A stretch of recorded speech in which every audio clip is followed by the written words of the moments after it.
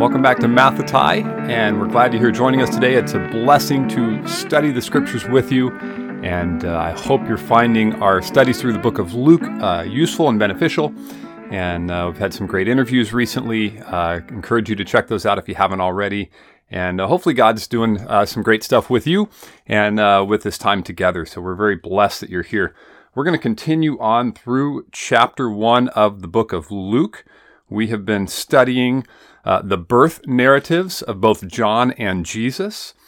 Just to recap a little bit, all the way back in the first four verses, we saw Luke giving us insights into why he wrote this gospel, who he's writing to. And we saw in verse 4 there that he's writing to Theophilus, that you may have certainty concerning the things that you have been taught.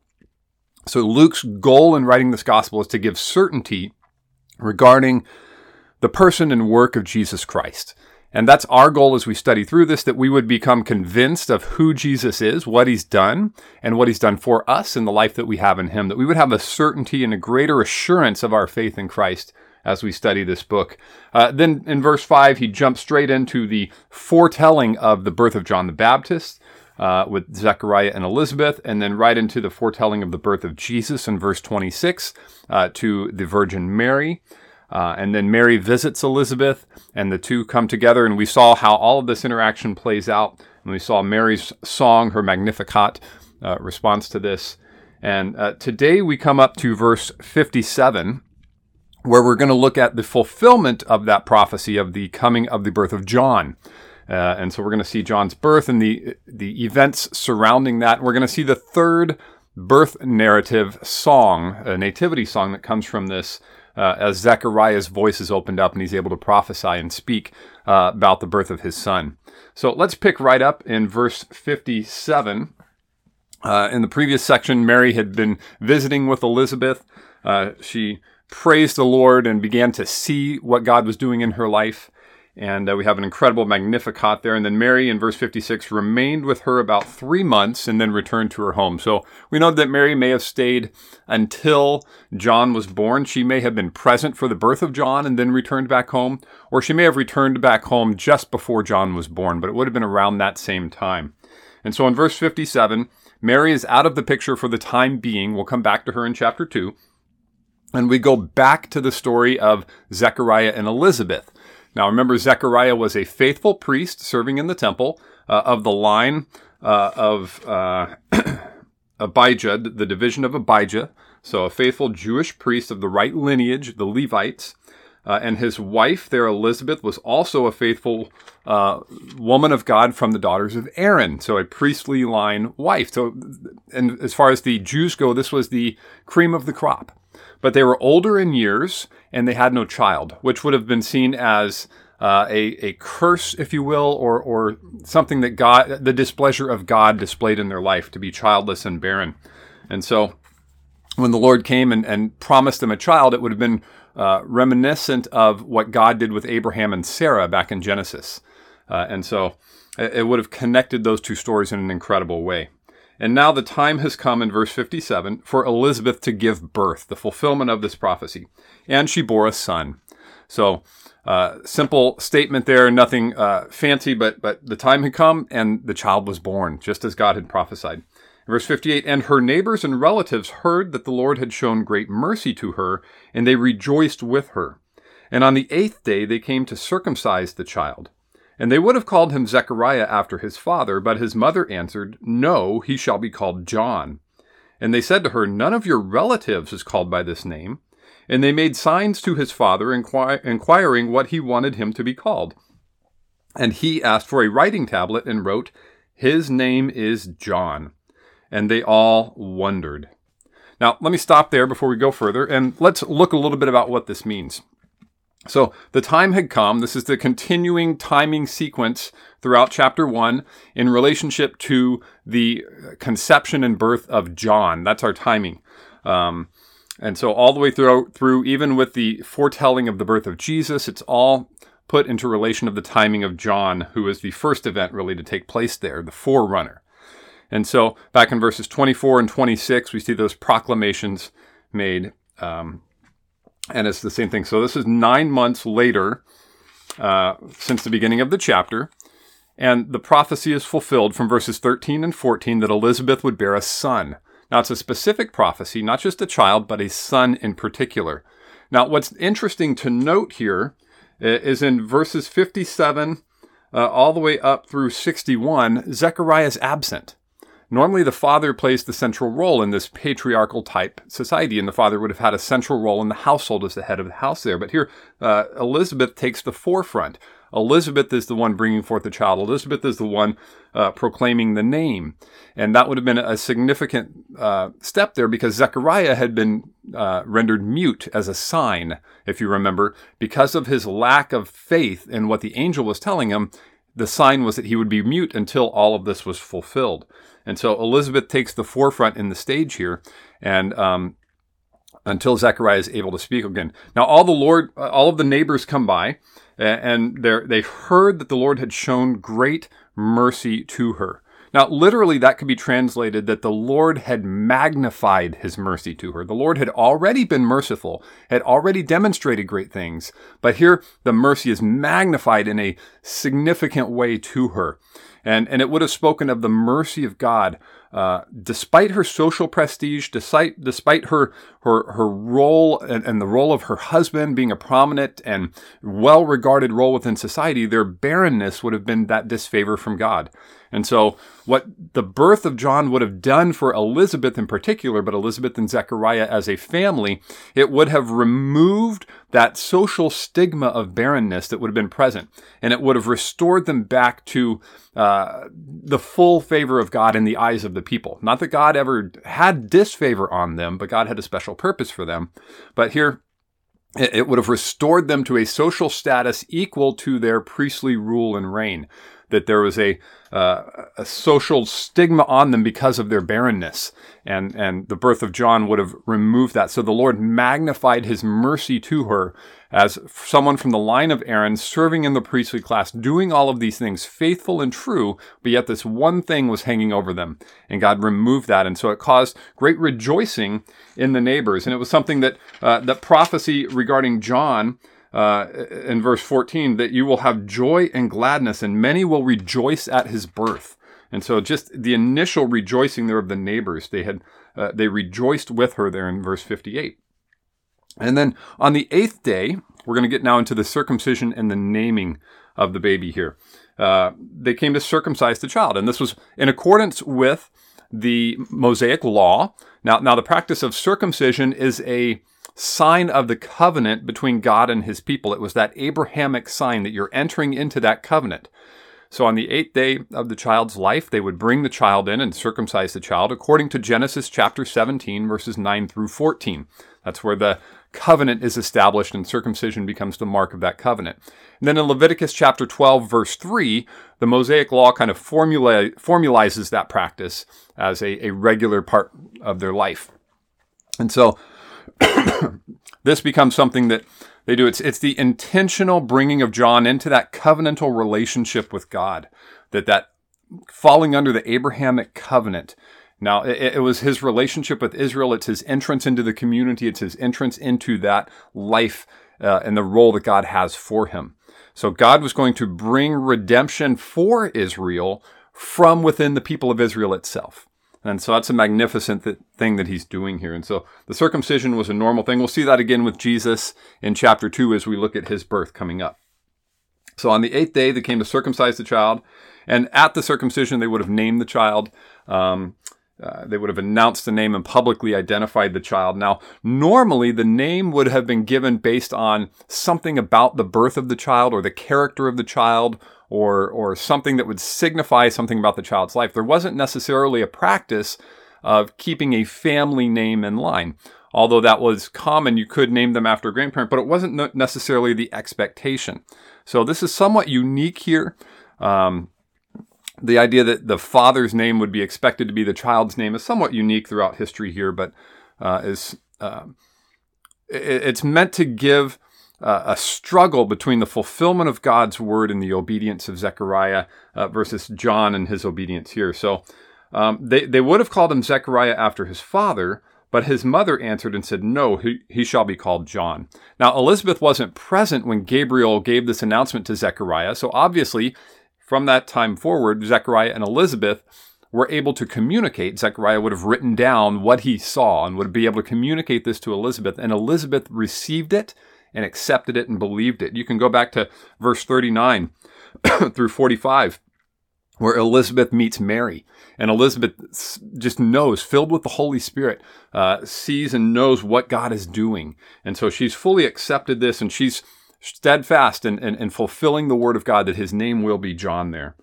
And they said to her, none of your relatives is called by this name. It's not a family name, so it's unexpected for them. And they made signs to his father. Now, the word for mute that Zechariah is described by, it can also mean mute and deaf.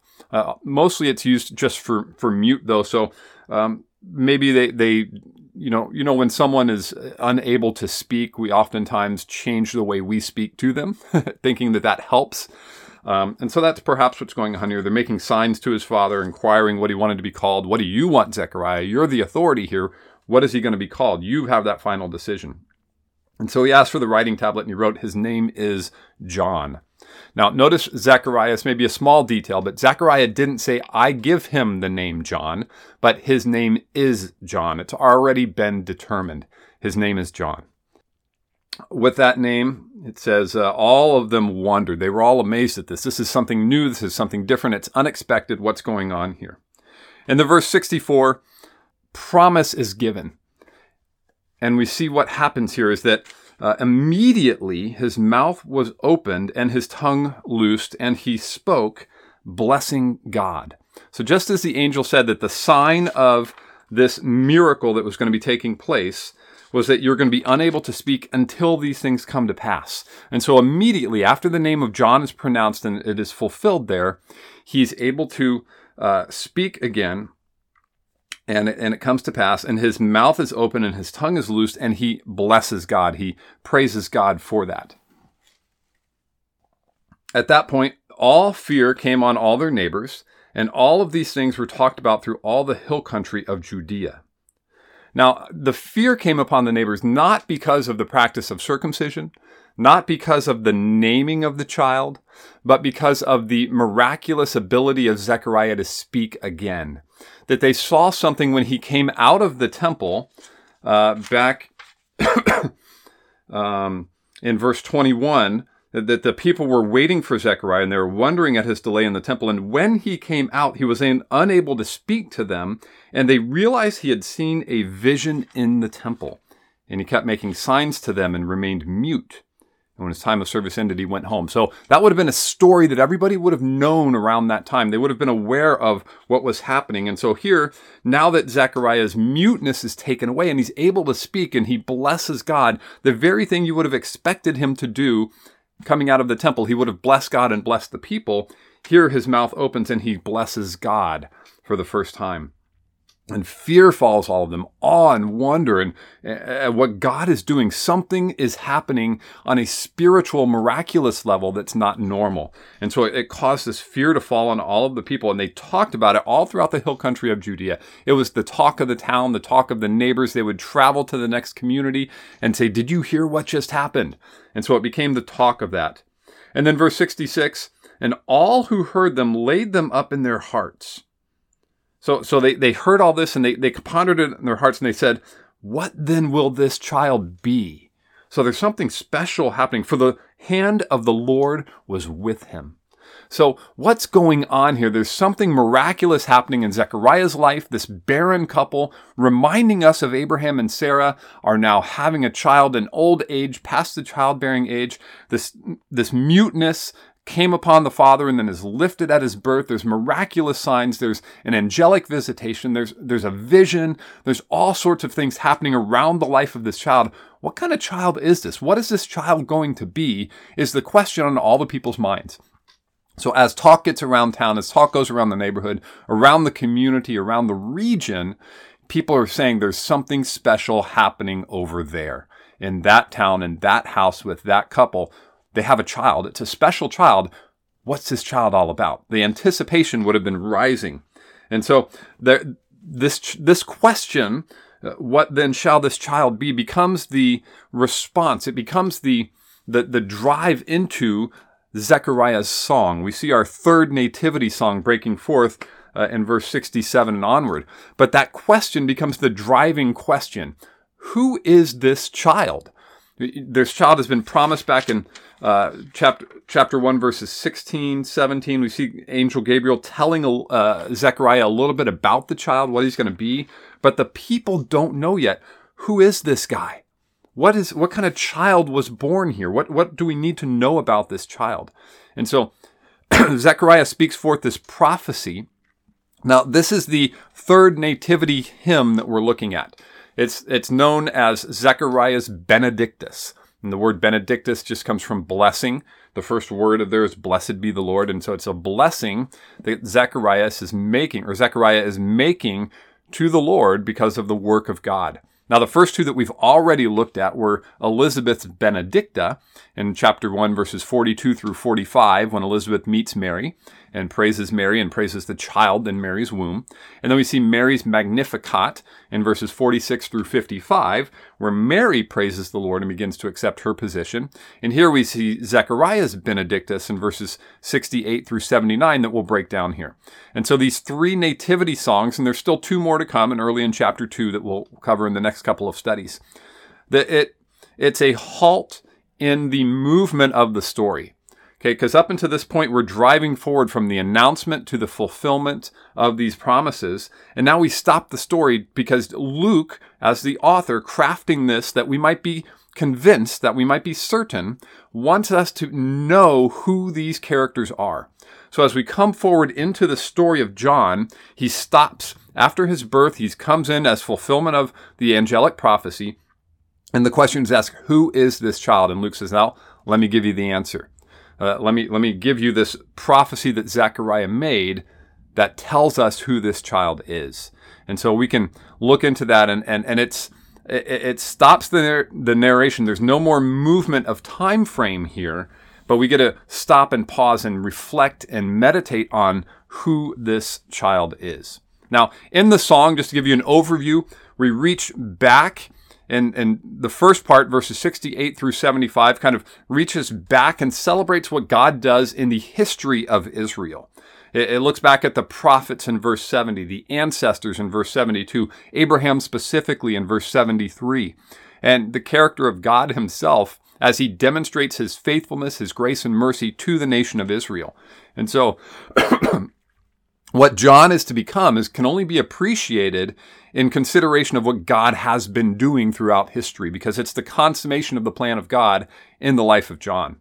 So this first part uses symbols from the Exodus, from the Jubilee, and we'll take a look at that. And it puts it in terms of the salvation of David and what God is planning to do. So it's a focus on the mercy that God has demonstrated to his people in the past.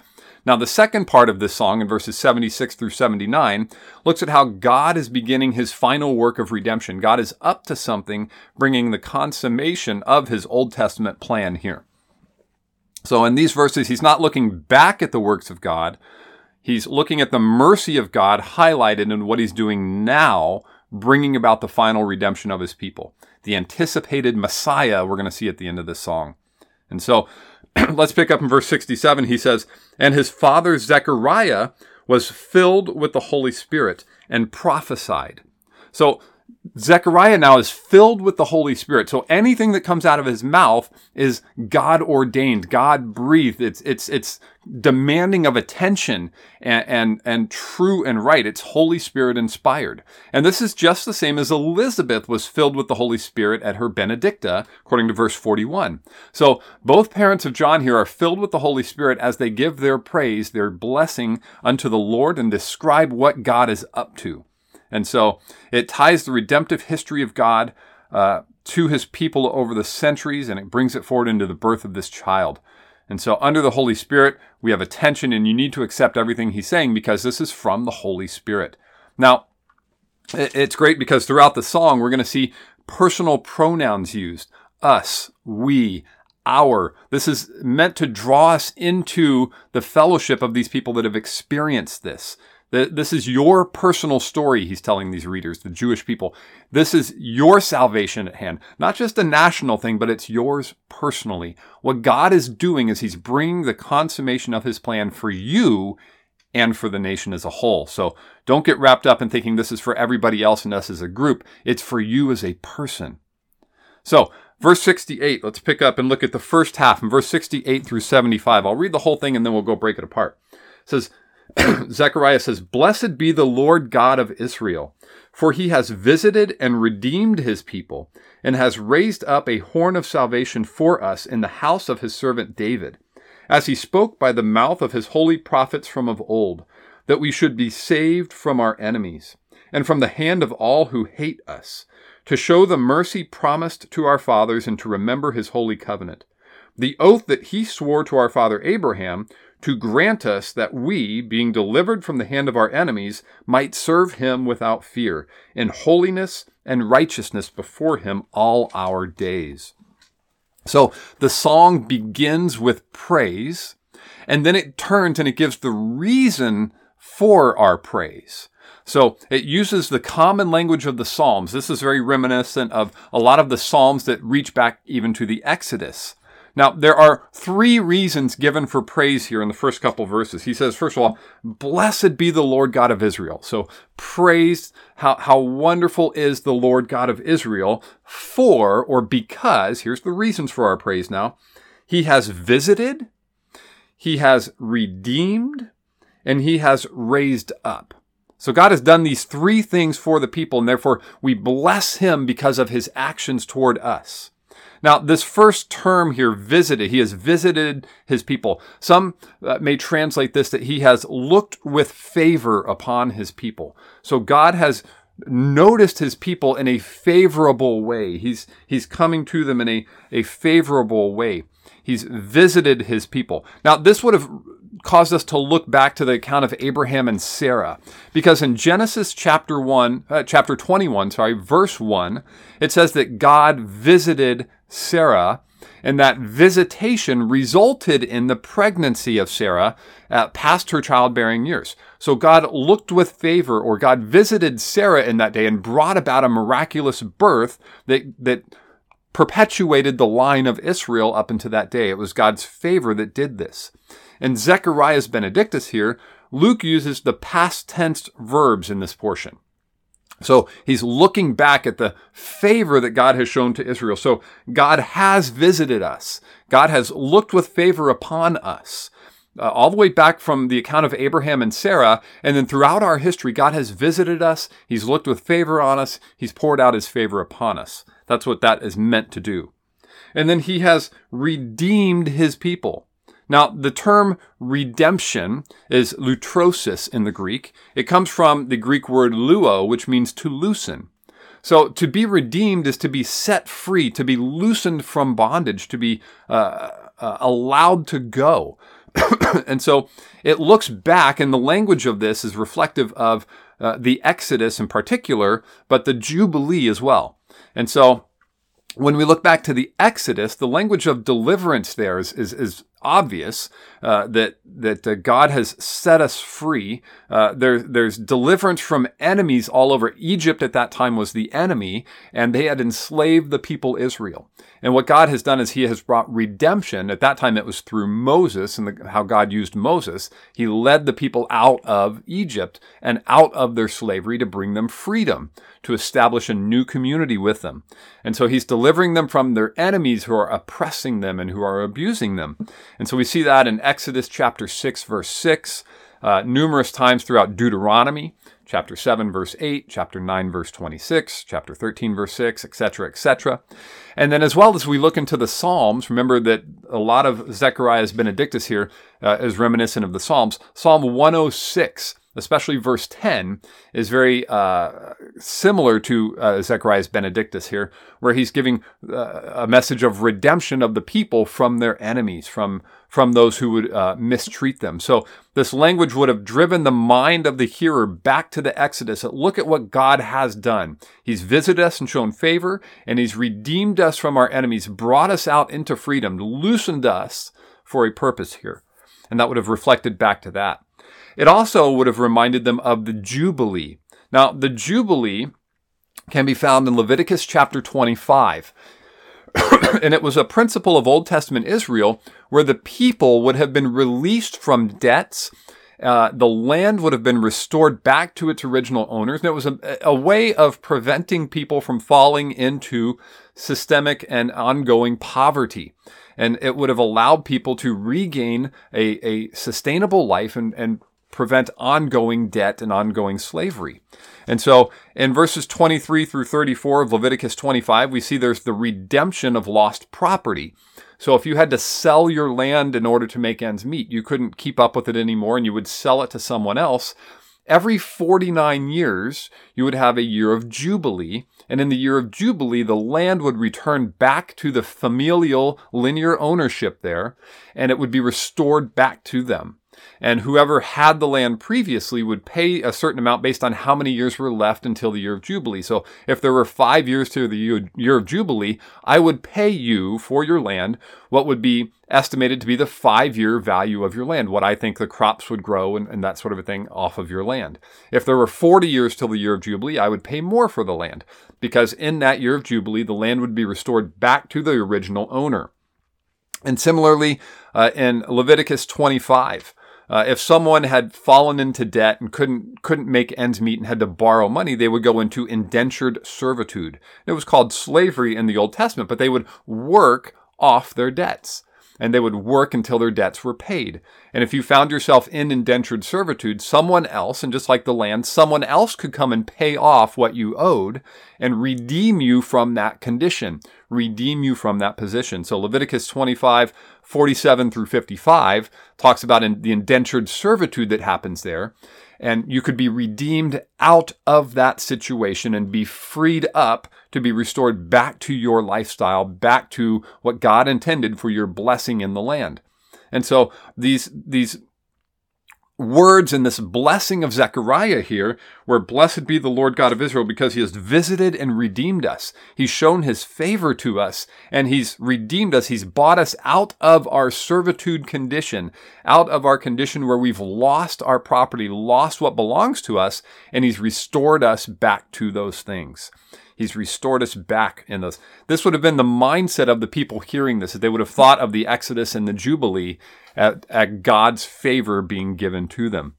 And so this visitation and redemption would be ineffective if it was left up to you in your weakened state. You could not do anything to get yourself out of this. You're in the servitude in the first place because you've fallen into a weakened state financially, or you've done something that has put you into that state. And so in that state, you can't buy yourself out of it. Someone else would have to come and pay for you, or you would have to earn your way out of it.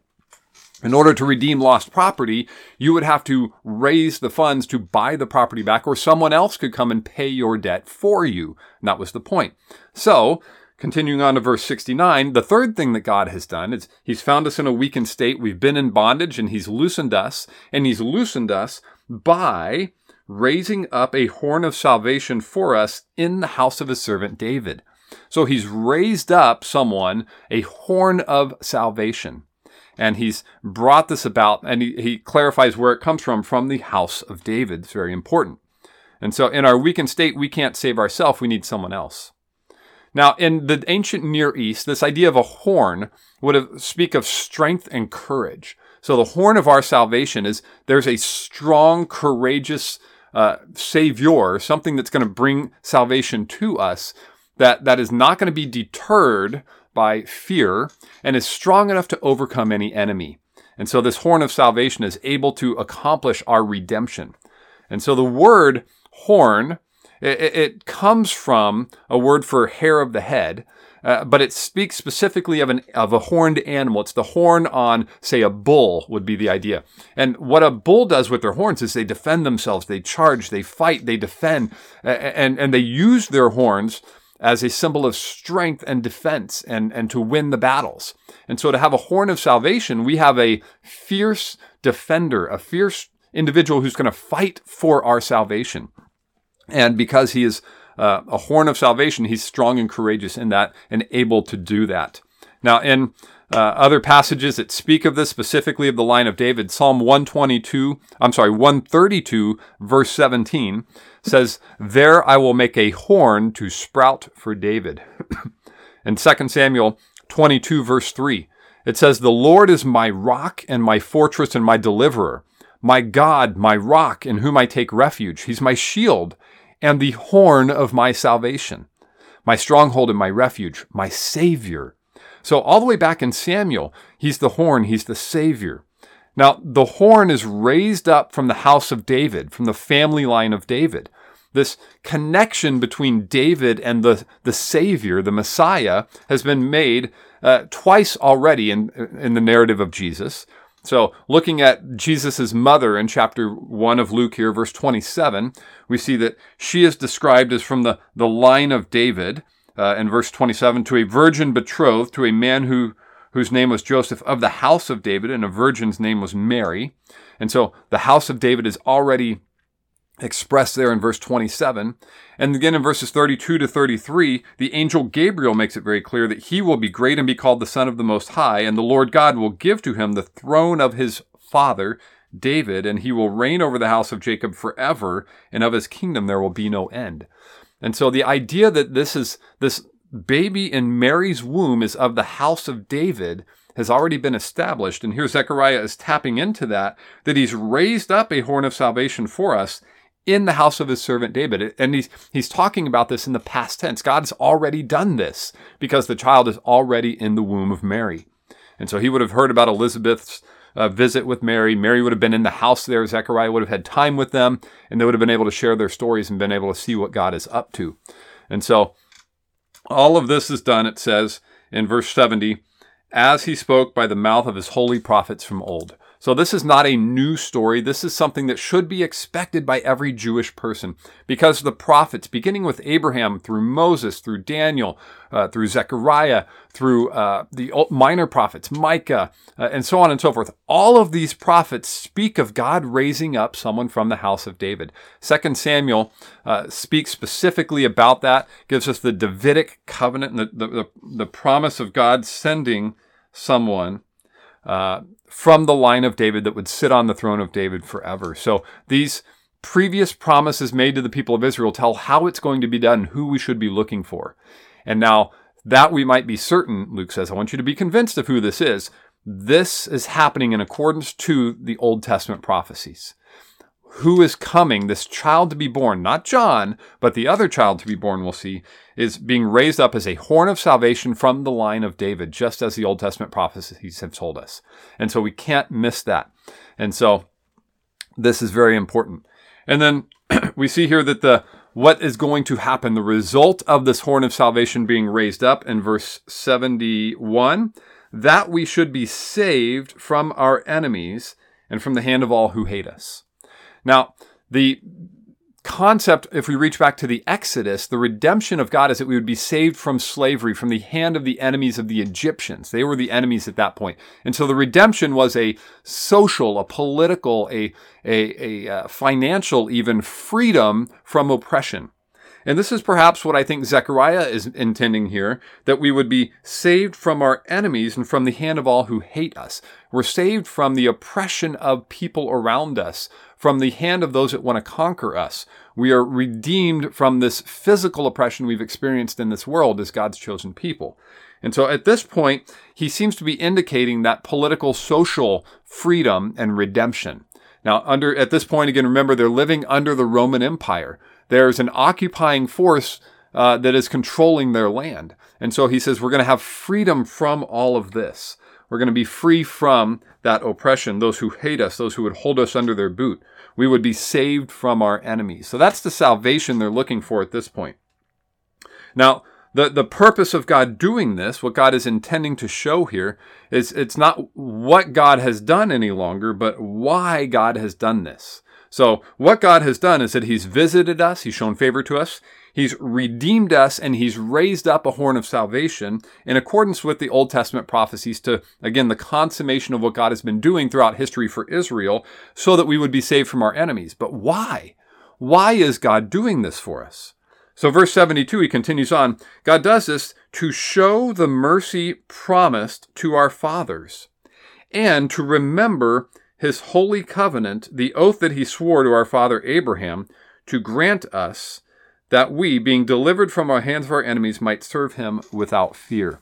And so the purpose, the reason that God has done these things is that he might save the people from their enemies. So he's looking back, remembering the Exodus, and looking even currently, what is the greatest enemy at this point? It's sin. So he's done this to demonstrate his mercy according to his promises. God wants to show the mercy that he's promised to his fathers through the Abrahamic covenant, through the covenant he's demonstrated to them. And it's now being continued. What God is doing in showing his mercy is being continued and consummated in the coming of this child. Now, notice the switch to the first person pronouns here. He's showing the mercy promised to our fathers. And it's those who had hated us. And these are the things that God has sworn to our father Abraham, and he's granting us that we might be able to be delivered from our enemies. It's not Old Testament Israel now, it's us today.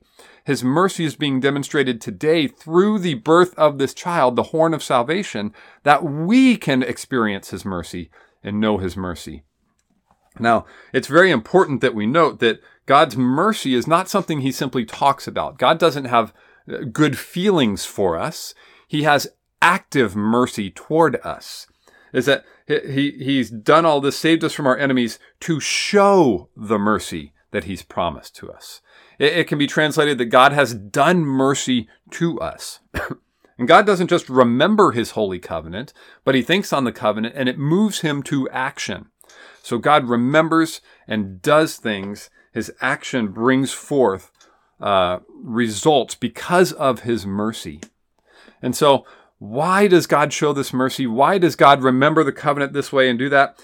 Verse 74 answers, it says that we, because we're now delivered from the hand of our enemies, now that we're taken out of that condition, out of that state where we were in bondage, we've now been loosened, we've been redeemed for the purpose that we might serve him without fear. This is another reference back to the Exodus. In Exodus chapter 7, verse 16, Moses goes into Pharaoh and says, "Let my people go, that we might go into the wilderness and worship him." Now, the goal of all of God's work is that we would be a special people unto him to worship and honor his name. It's not that we would be freed up to go and pursue our own agendas and do our own things and live our own life.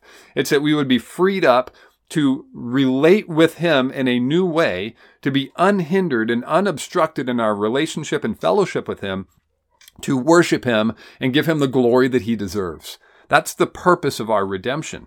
And so this newly freed community, if we look back to the Exodus, this newly freed community, the first thing they were to be is to be dedicated to the worship of the Lord.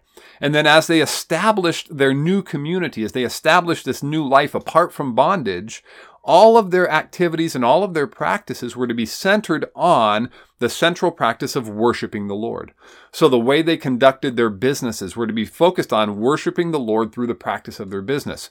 The way they lived in their marriages and in their families were to be lived out in a worshipful setting as unto the Lord. The way they had interactions in their community, etc., etc. All of it was to be done in light of worshiping the Lord in everything they did.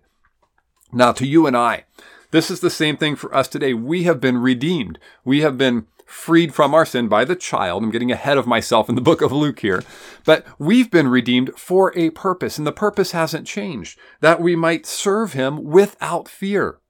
We now have a new relationship with God, and we get to serve him and live out the life he's called us to. We're part of a new free community, free from the bondage of sin, that we might serve him. It's not freed from the bondage of sin that we can go and do our own thing and go back into our sin and back into our own pleasures. But we have been freed for the purpose of bringing honor to God. We're freed to serve him now. And so we need to keep that purpose in mind in all that we do, the jobs we go to, our home lives, our friends, the marketplace. Everything we do is to be geared around the worship of the Lord. And how do we worship the Lord in all of those settings should be a key purpose in our thoughts and our minds. Now, as he continues, he says, we serve him without fear in holiness and righteousness before him all our days. So we're made holy because Christ has done the work for us. So we get to serve in holy and completeness and fulfillment and righteousness and right action, right activity all of our days. Everything we do is holy and righteous before God because we are redeemed from unholiness and unrighteousness. And we're to live that out in our lives. Now, to finish this section up, verses 76 through 79 brings us to the second half of this song. So instead of looking back at the work of God, at the mercy of God shown to the people of Israel throughout history, of how he's visited and redeemed and raised up a horn, and he's done all of this in the life of Israel that's brought us up to this point today where these children are being born. Now we're looking at the mercy of God highlighted and how he's bringing this redemption to its consummation, how he's bringing a final redemption about for his people through the anticipated Messiah. So all that we've been waiting for thousands of years in the Old Testament is now being brought to its peak. It's all being fulfilled in front of us here. So Zechariah turns from the past tense to the present tense, and he begins to address what's now happening before them in the life of the child that's just been born, John. So he addresses John, he addresses the life that John is going to have and what purpose John has in verses 76 and 70 through 79, and then how this is going to bring the purpose of the other child, Mary's womb, the Lord, about. And we'll see that in just a second as well. So verse 76 says, "And you, child," speaking to John, the newborn baby there, "you, child, will be called the prophet of the Most High, for you will go before the Lord to prepare his ways, to give knowledge of salvation to his people in the forgiveness of their sins, because of the tender mercy of our God." So, John, you have a specific purpose. You have a special plan. First of all, you're going to be called the prophet of the Most High. Now, the Most High is a reference back to God. We saw earlier in chapter 1 where the Most High, that he would be called the Son of the Most High, back in verse 32.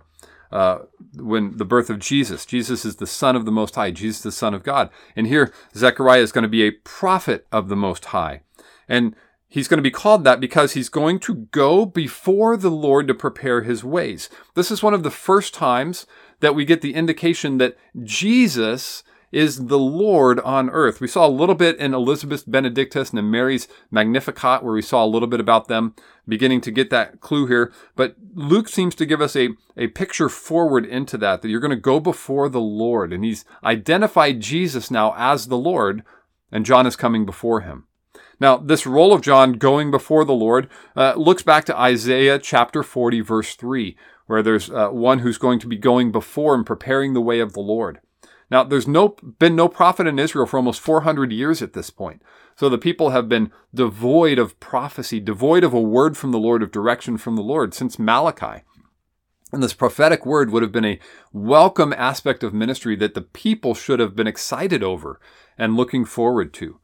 And so, as we continue through this, we're going to see a distinction between John and Jesus as well. It's John who goes before the Lord. John is going before Jesus, which sets him apart. John is not the Lord. John is not the Messiah, but he's going before the Lord.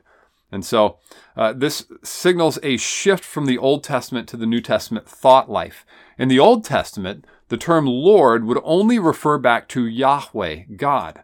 And by calling Jesus Lord here, and it's clearly Jesus that they mean, when you're calling Jesus the Lord, you're identifying Jesus with Yahweh. It would have been a new concept, a new radical thing that God would take on flesh and become a baby. It's a radical step, but Luke is now looking forward to the knowledge of who Jesus is that's going to come later throughout the gospel, and he's giving us hints of that now. This is not something that the people standing there would have fully grasped, that Jesus is the Lord, but Luke is hinting that because he knows the end of the story. And so, beginning in Luke 1, verse 17, especially in verse 43 there, in Luke 1:17, we see there that the angel Gabriel is talking to Zechariah, and he says that John is going to go before him in the spirit and power of Elijah, to turn the hearts of the fathers to the children, and the disobedient to the wisdom of the just, to make ready for the Lord a people prepared. So we get a little bit of a hint of the Lord coming is going to be Jesus, and John is there to prepare the people for that. And again in verse 43, Elizabeth and her Benedicta as Mary comes in and the baby in Elizabeth's womb leaps in recognition. Verse 43 says, "And why is this granted to me that the mother of my Lord should come to me?" So again, we get that hint that my Lord is the baby inside the womb of Mary. Not just Yahweh God in heaven, but Yahweh God in heaven has now come and is dwelling in this baby that's in the womb of Mary. So we start to transition from an Old Testament view of Yahweh as the solo God out there to now Yahweh coming in and occupying the womb of Mary through the person of Jesus about to be born. And so we're making a shift and assessing the identity of the child Jesus, even at this very early stage here.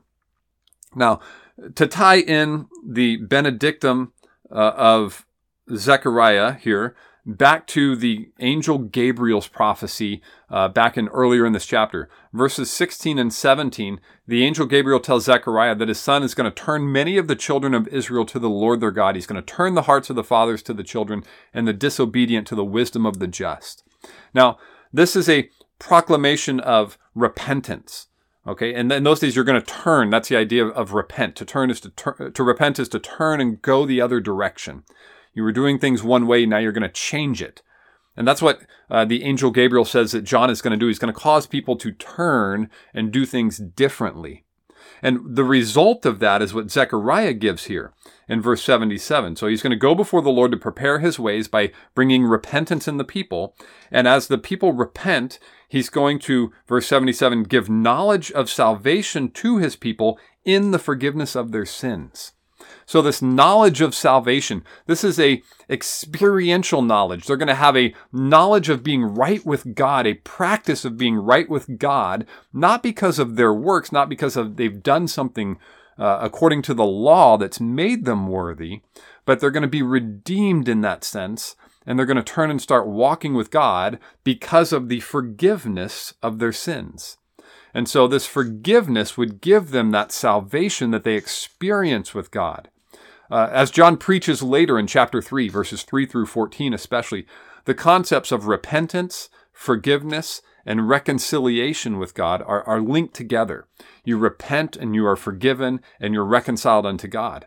And you have salvation. And that's what he's hinting at here, even in Zechariah's prophecy that we're seeing now. The practical salvation of the people, the being made right before God, having the forgiveness of their sin is possible because, in verse 78, of the tender mercy of their God. Now, this mercy that is now present and now available to the people, bringing experiential salvation, knowledge of that, and the forgiveness of their sins, that they can be repentant and have forgiveness and have salvation in God. It's because of the tender mercy of God. It's the same tender mercy as in verse 72, where God promised to show mercy to the fathers. God's mercy has been the foundation throughout all of history. God had mercy on Israel, showing them great favor, showing them his great grace in bringing them into covenant relationship and being merciful to them, not giving them what they deserved. Because what we all deserve is punishment. We've all fallen short. We've all sinned. All of us deserve judgment, but God in his mercy, his great mercy, has made forgiveness of sins through repentance that leads to salvation possible for each of us, that we could be freed and redeemed from our condition and now live out the life in relationship with him, being reconciled to him. And so it's this prophecy of Zechariah looks forward to all of that work of God being consummated now. In the Old Testament, we see God's promises of that. We see his favor to bring those things about in the lives of the people, but it's still a constant need for redemption over and over again. Here, what God is doing is he's bringing a child about who's going to go before the Lord, and he's going to prepare the way so that the Lord can bring that final redemption about, so nothing more is needed. There is no greater redemption coming than what we have. Now, let's get into a difficult passage here. It's because of the tender mercy of our God that we have any of these things. Now, whereby, in verse 78, the sunrise shall visit us from on high. Now, this is a little bit challenging because what's the sunrise? It could be the dawn. It's the rising of the light first thing in the morning. When we see this word in Scripture, the word is Anatole. When we see it throughout Scripture, it speaks of the east. When we see the wise men coming from the east in Matthew chapter 2, it's that word Anatole. It's the direction of the east. It's the direction of the sunrise, the direction of the rising sun in the morning, of the dawn time. So many passages will say in the east, or the sunrise in the east, or the dawn. Those are common ways that this word is translated. So the rising of the dawn in the east is a scriptural term that speaks of the illumination, the light coming in and bringing things out of darkness into light. And as he continues through his song, that's exactly where he goes with this. So this is a common prophetic statement, an analogy being made that the people would have understood. So the sunrise is the dawn of the light. It brings illumination to all things and provides a means for our direction because we can now see things clearly. And so the light that comes from heaven, now realize that in verse 78, it says, whereby the sunrise shall visit us from on high. And that term on high speaks of the heavens, of an exalted place. So the sunrise shall visit us. There's that term visit again. He's visiting or showing great favor upon us from heaven. He's come down and he's done that for us. Now, in John chapter 1, you guys are familiar with this passage, I believe. But John chapter 1, verses 4 through 9. I'm going to read the whole passages because I think they're significant enough. John chapter 1, verses 4 through 9 says, in him, speaking of in Jesus, was life, and the life was the light of men. The light shines in the darkness, and the darkness has not overcome it. When the sun rises, the night flees. The night doesn't beat out the day. Okay? And then verse 6, there was a man sent from God whose name was John. He came as a witness to bear witness about the light, that all might believe through him. He was not the light, so John is not the sunrise that we're looking at here, but he came to bear witness about the light. He goes before him to prepare the way. And then verse 9, the true light, which gives light to everyone, was coming into the world. So speaking of Jesus being the one who comes into the world, and John preparing the way for him. Now, jump ahead with me to John chapter 8, verse 12. Jesus is speaking, and Jesus says to them, I am the light of the world. Whoever follows me will not walk in darkness, but will have the light of life. So this concept of light and the sunrise and the early dawn bringing illumination and light to all things is a common concept in Judaism and even in ourselves today, that when you come into the light, you come into knowledge and understanding, and you're able to see things clearly. And so we have the sunrise visiting us from high, shedding his light on all things that we can see clearly, looking with favor upon us in that visitation there, coming from heaven, the incarnation. And then the purpose in verse 79 is to give light to those who sit in darkness and in the shadow of death. And so there's this twofold manifestation, and it's also to guide our feet in the way of peace. So the twofold things that the Messiah does is the sunrise comes, he gives light to those who sit in darkness and in the shadow of death. These are those who are under the domain of the oppression of the enemy. You're in darkness. You are trapped by sin. You've not been loosened. You've not been redeemed. You're still under those slavery terms. You're in indentured servitude. You've lost your land. You've lost your things, and you now serve someone else for your subsistence. You're waiting for the redemption. Back to the Exodus and the Jubilee comments there. And so the coming of the sunrise, the coming of the light, the coming of this one who's visited us from on high, the dawn is often capitalized in many of these verse 76 because it's speaking of Jesus. Jesus is the dawn. He is the sunrise. And so those who are living in opposition to God are getting the light now as they sit in darkness and in the valley of death, or in the shadow of death. And so Paul makes use of this later on in Scripture. In Acts 26, verses 17 and 18, he talks about those who are turning from darkness to his glorious light. And it's the metaphor of salvation. To turn away from darkness and into light is what happens when a person is saved. Those who are in darkness have no means of escape. You're stuck in the darkness until the light comes, and the light shows you the way out, and the light brings you out of your dark condition.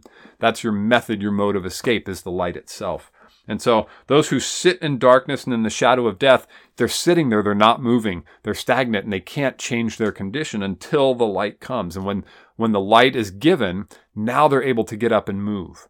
And they're able to do that because they can guide our feet into the way of peace. So in contrast to those who are sitting in darkness, in the shadow of death, they're sitting there stuck in their condition. Now the light comes and guides our feet, causes movement, illuminates the pathway so that we can now walk. We can get up and move. We're no longer sitting. We're now walking, and we're walking in peace. We're not walking in opposition. We're not walking in contrary natures, but we're walking in peace with God and peace with others, peace with ourselves. And so the direct change in the condition of the person who is sitting in darkness to now walking in peace. It's all because the light has come and brought illumination. It first illuminates the condition. When we're sitting in darkness, we don't know our surroundings. We don't know our condition. And so the light comes and illuminates our condition. We see the dark surroundings. We see our enslavement, if you will. And then the light begins to illuminate a pathway out of that enslavement. And as we know, looking forward, that the pathway out of our enslavement to sin, the pathway out of our oppression from the enemy, is Jesus Christ himself. And so as we take that pathway, we are brought into his glorious light, and we begin to see the things that he has established for us. We see our condition more clearly. We recognize and call sin what it is. And we find our solution to sin. And we find a new way to live. We enter into a new community, just as those coming out of the Exodus were forming a new community. We come out of our darkness into the community of his body, to his church, his family, and we now live out in holiness and righteousness. All of our lives become a worship act unto God who's brought us out of that condition. And that's exactly what's being spoken of here. We're getting way ahead of ourselves in the development of these theologies, but this is what Zechariah is pointing to. This is what God does for us. He brings us out of that, gives us peace, causes us to walk in the path of peace that we can walk with him in reconciled, saved condition forevermore. And so that's the great prophecy of Zechariah. And then this chapter 1, we finally made it to the end of chapter 1. It finishes in verse 80. It says, "And the child grew and became strong in spirit, and he was in the wilderness until the day of his public appearance to Israel." So like any other child, this child grew, but unlike many children, this child becomes strong in spirit, not physical. The physical demands were not even mentioned here. He's spiritually strong. There's something distinct about this child. And he was in the wilderness. So he didn't live in the communities. He wasn't a part of the everyday life of everybody else. He was set apart in a special way. Now, because Zechariah and Elizabeth, this is conjecture here, because they were so old at the birth of John, there's a good likelihood that they had passed away early in John's life. Whether he was a young boy or a teenager or even a very young man, they probably would have passed away earlier on in John's life. So him being in the wilderness, perhaps he left his family home and went to the wilderness at their passing and has dwelled there since then to be away from the community. We don't know. That's all speculation, but we never hear of Zechariah and Elizabeth again.